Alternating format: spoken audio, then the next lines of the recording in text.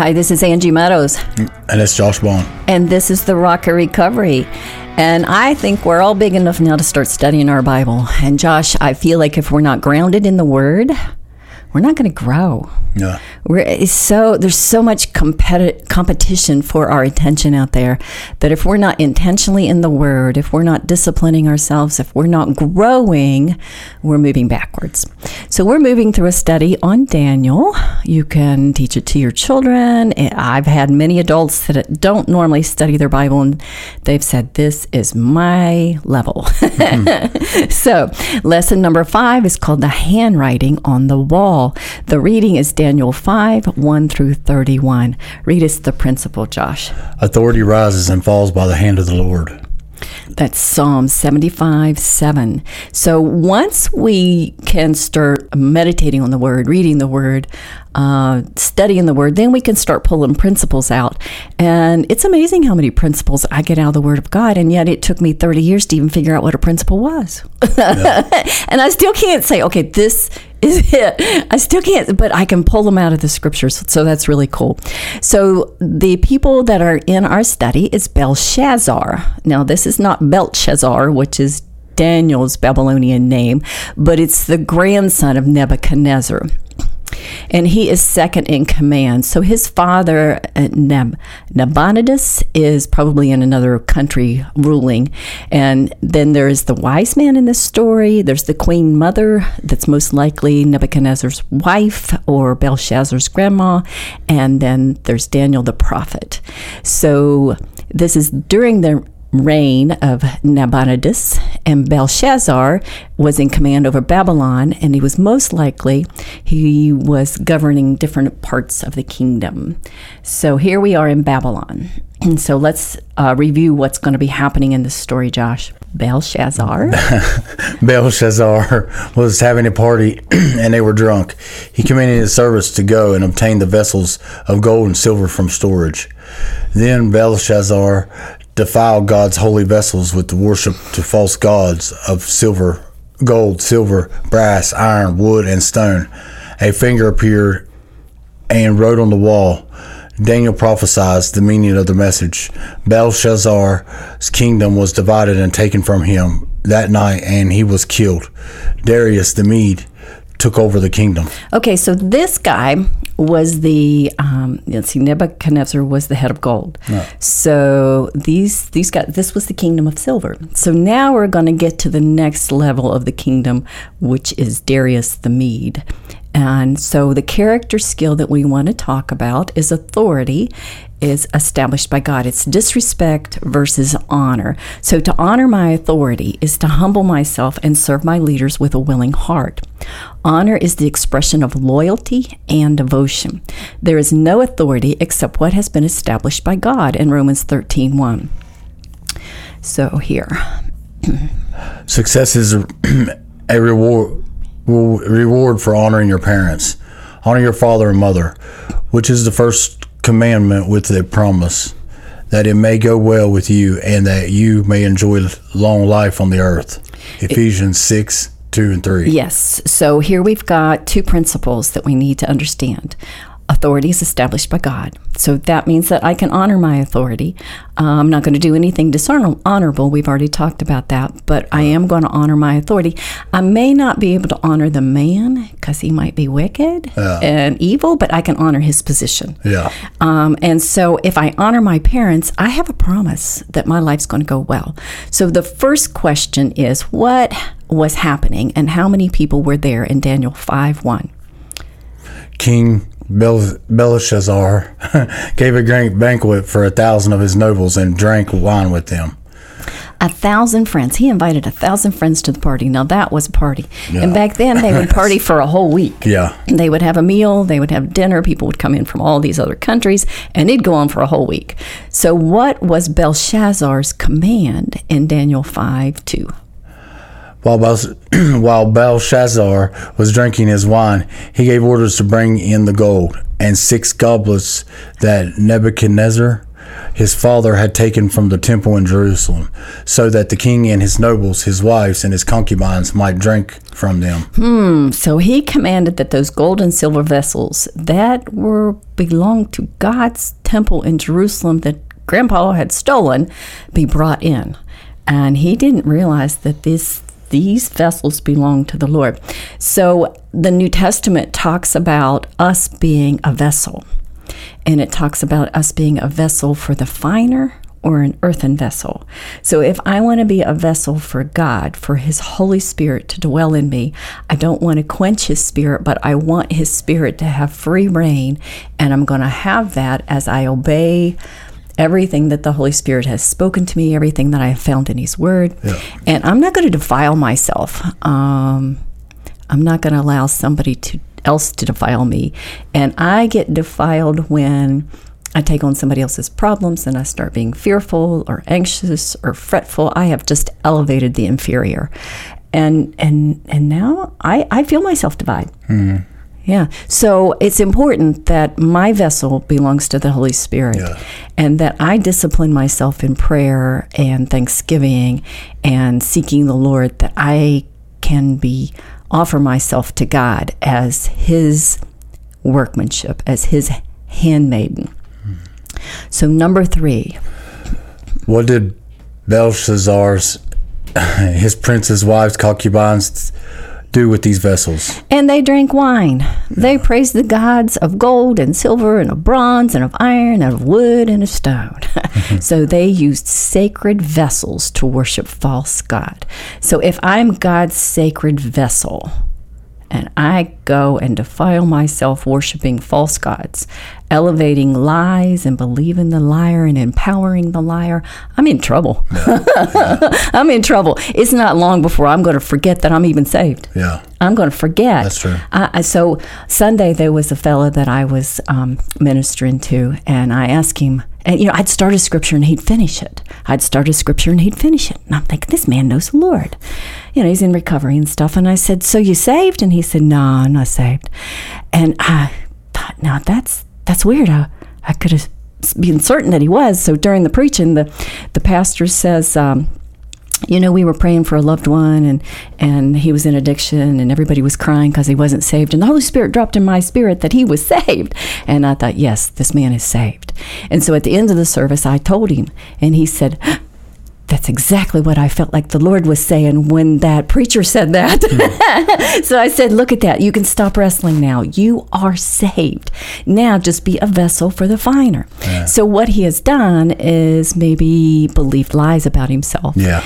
And thought that he wasn't saved when he was definitely saved. Yeah. So if you're saved, if you've ever given your heart to the Lord and now you've elevated the inferior, you need to go back and realize that, wait a minute, I don't have to wrestle with this anymore. I'm saved. I'm safe in the arms of God. Nobody's going to pluck me out of his hands. I'm okay. So let's see what question number 4 says. Then what happened? Suddenly the fingers of a human hand appeared and wrote on the plaster of the wall near the lampstand in the royal palace. The king watched the hand as it wrote. So a hand appeared right in the middle of thin air and started writing. So how did Belshazzar respond in Daniel 5:6? His face turned pale, and he was so frightened that his legs became weak and his knees were knocking. So he was gripped with fear. Well, I think I would be too if there was a handwriting on the wall. Just out of the blue. Just Especially if I had the gold and silver vessels from the temple of the mighty God. Yeah. I'm sure that there was a spirit of fear that come on him. So number 6. Who did Belshazzar call for the first, and what did he promise them for this interpretation of the words that were written on the wall. So the king summoned the enchanters, the astrologers, and the diviners. And then he said to those wise men of Babylon, whoever reads this writing and tells me what it means will be clothed in purple and have a gold chain placed around his neck, and he will be made the 3rd highest ruler in the kingdom. So he was making some promises here. But now, let's see. Right here. what happened next, and how did the king feel about this? I was thinking about the story previous to this right here. Okay, I was there just now with him. He was chasing that squirrel. He was worried, yeah. Then all the king's wise men came in, but they could not read the writing or tell the king what it meant. So King Belshazzar became even more terrified, and his face grew more pale. His nobles were baffled. Look at that. Nobody knew what the writing meant. And so then the grandmother, heard this, and what did she say to Belshazzar? She said, the queen, hearing these voices of the king and his nobles in Daniel 5:10 through 12, came into the banquet. May the king live forever, she says. Don't be alarmed. Don't look so pale. There is a man in your kingdom who has the spirit of the holy gods in him. Can't you just hear her talking? Yeah. In the time of your father, he was found to have insight and intelligence and wisdom like that of the gods. And of course, she's talking about Daniel. Your father, King Nebuchadnezzar, appointed him chief for the magicians, the enchanters, the astrologers, the diviners. He did this because Daniel, whom he called Belshazzar, was found to be keen of mind and knowledge and understanding, and also the ability to interpret dreams, explain riddles, and solve difficult problems. Call for Daniel, and he will tell you the writing on the wall. So here she is. She's given this grandson who's scared to death instructions. So number 9. Then Daniel was called. Belshazzar rehearsed what the queen had told him about Daniel, and then he made promises to Daniel for the interpretation of the writing on the wall. How did Daniel respond? Daniel 5:17. Then Daniel answered, you can keep your gifts for yourself and your rewards to someone else. Nevertheless, I will read the writing for the king and tell him what it means. So Daniel's probably about 85 years old. And when he interpreted the dreams for Nebuchadnezzar, he was given royalty and gifts and positions and power, and he accepted all that. But this time he's like 85 years old. He's like, my affections are above here. I don't care about your gifts anymore. So he's like, just keep them. So number 10. Daniel gives Belshazzar a history lesson. What does he tell him about his grandfather, King Nebuchadnezzar? In Daniel 5:20 and 21, but when his heart became arrogant, he's talking about Nebuchadnezzar, and he was hardened with pride, he was disposed from his royal throne and stripped of his glory. He was driven away from the people and given a mind of an animal. He lived with the wild donkeys, he ate grass like the oxen, his body was drenched with the dew of heaven until he acknowledged the Most High God is sovereign over the kingdoms on earth and sets over them anyone he wishes. So here's Daniel, and he's telling Belshazzar, God stripped your grandpa of everything because of his pride.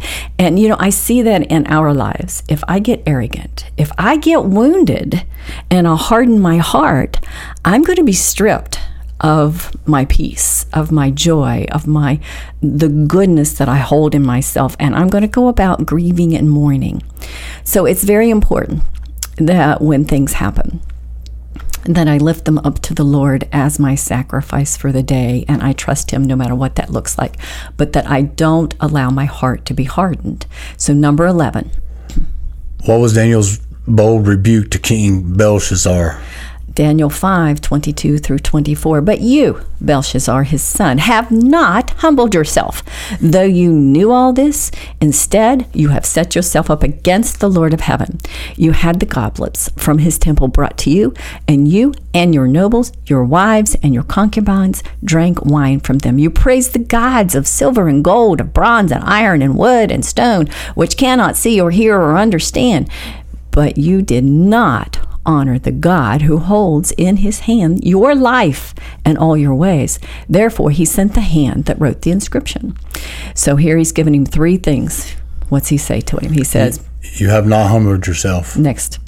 You set yourself up against the Lord of heaven. You honored false gods with God's holy vessels instead of honoring the one who holds your life in his hands. The hand that wrote on the wall was from God.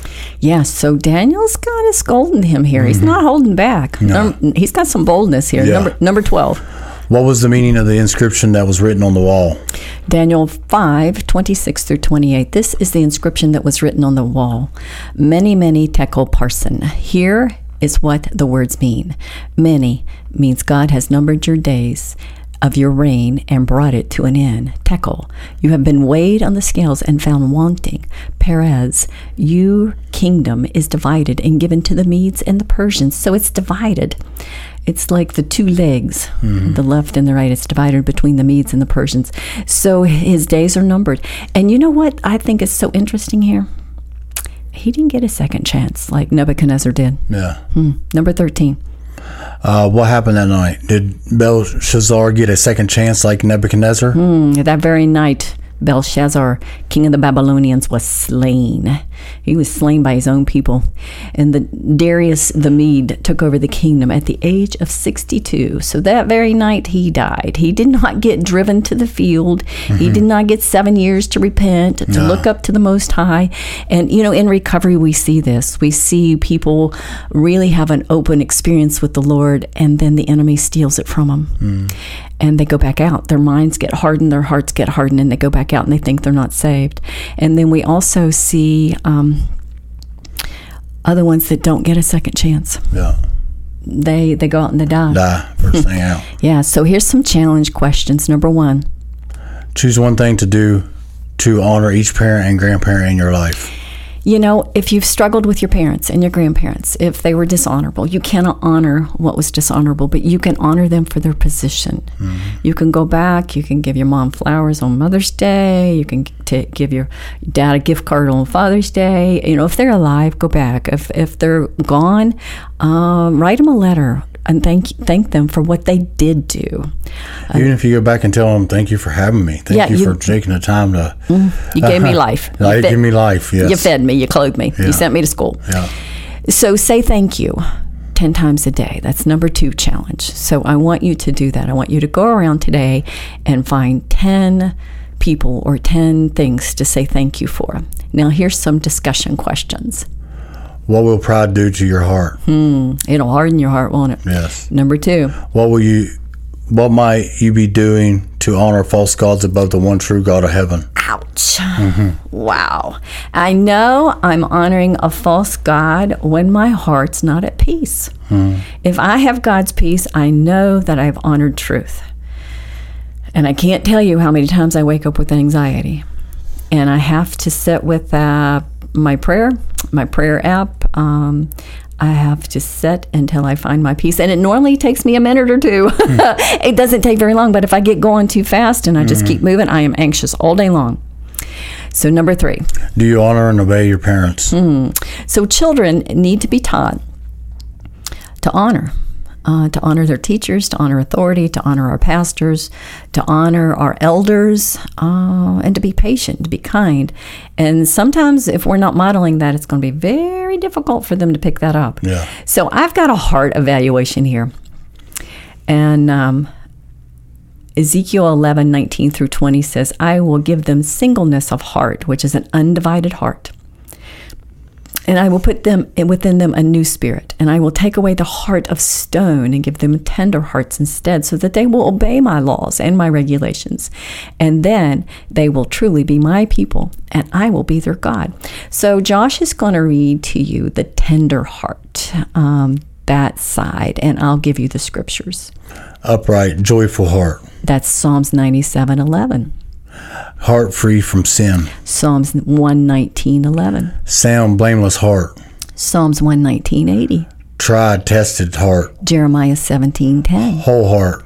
Jeremiah 24:7. Single heart. Undivided. Ezekiel 11:19. Obedient heart. Ezekiel 11:20. New heart. Ezekiel 18:31. New spirit, new heart. Ezekiel 36:26. Spirit-filled heart. Ezekiel 36:27. Blessed heart. Ezekiel 36:28. Clean heart. Ezekiel 36:29. Kept, guarded heart. Proverbs 4:23. Honest, good heart. Luke 8:15. Good heart, fruitful life. Luke 6:43. Wise heart. Proverbs 10:8. Believing heart. Acts 8:37. Faithful heart. Romans 10, 6 through 9. Grateful heart.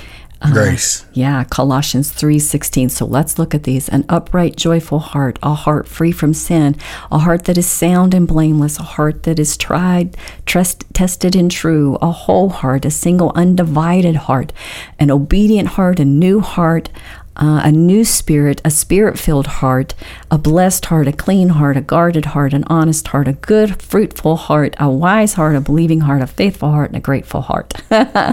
That's your inheritance right there, to have that heart. But now let's look what a heart of stone looks like. Hardened heart. Exodus 4:21, and then Exodus 7:3 and 13. A stubborn, disloyal heart. Psalm 78:8. Perverse heart. Proverbs 12:8. Sorrowful heart. Proverbs 15:13. Fretful, raging heart. Proverbs 19:3. Foolish heart. Proverbs 22:15. Wicked, evil heart. Proverbs 26:23. Fearful heart. Isaiah 35:4.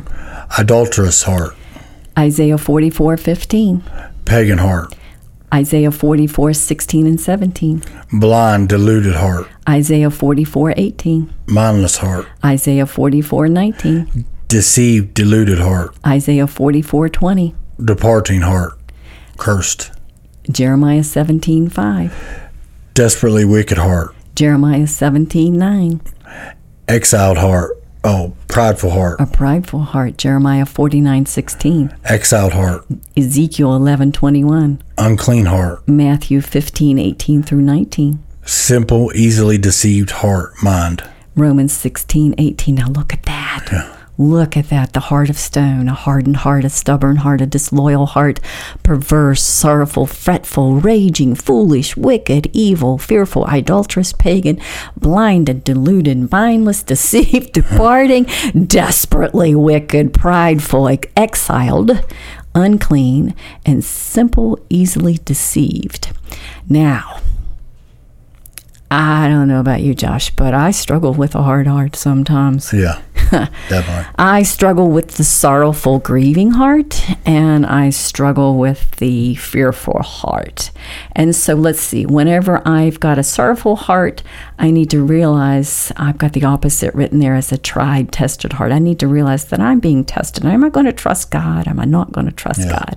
When I've got a fearful heart in Isaiah, I can exchange it for that new heart in Ezekiel. So I want you to look at your heart condition. If I'm not allowing the Holy Spirit to soften my heart, to shape me and mold me in His image, I'm going to be deluded, and I'm going to be setting with this hardened, stubborn heart. Is there any of these you want to talk about? No, not really. I mean, there's a couple of them that I see that, I mean, just the very first one is hardened heart. You know what I mean? Just how people get hardened to the death, to the all kinds of stuff. You know what I mean? It happens. Well, and what I have found is that this comes out of unbelief. If I have a hardened heart, it's because I don't believe that God knows what He's doing. Yeah. It's because I've embraced pride and I'm depending on myself instead of realizing that I need to be totally dependent upon the Lord. Yeah. And then I need to receive the inheritance of that tender heart, that joyful, free heart, that free spirit to just be able to enjoy my days. So now let's look at a few parenting tips.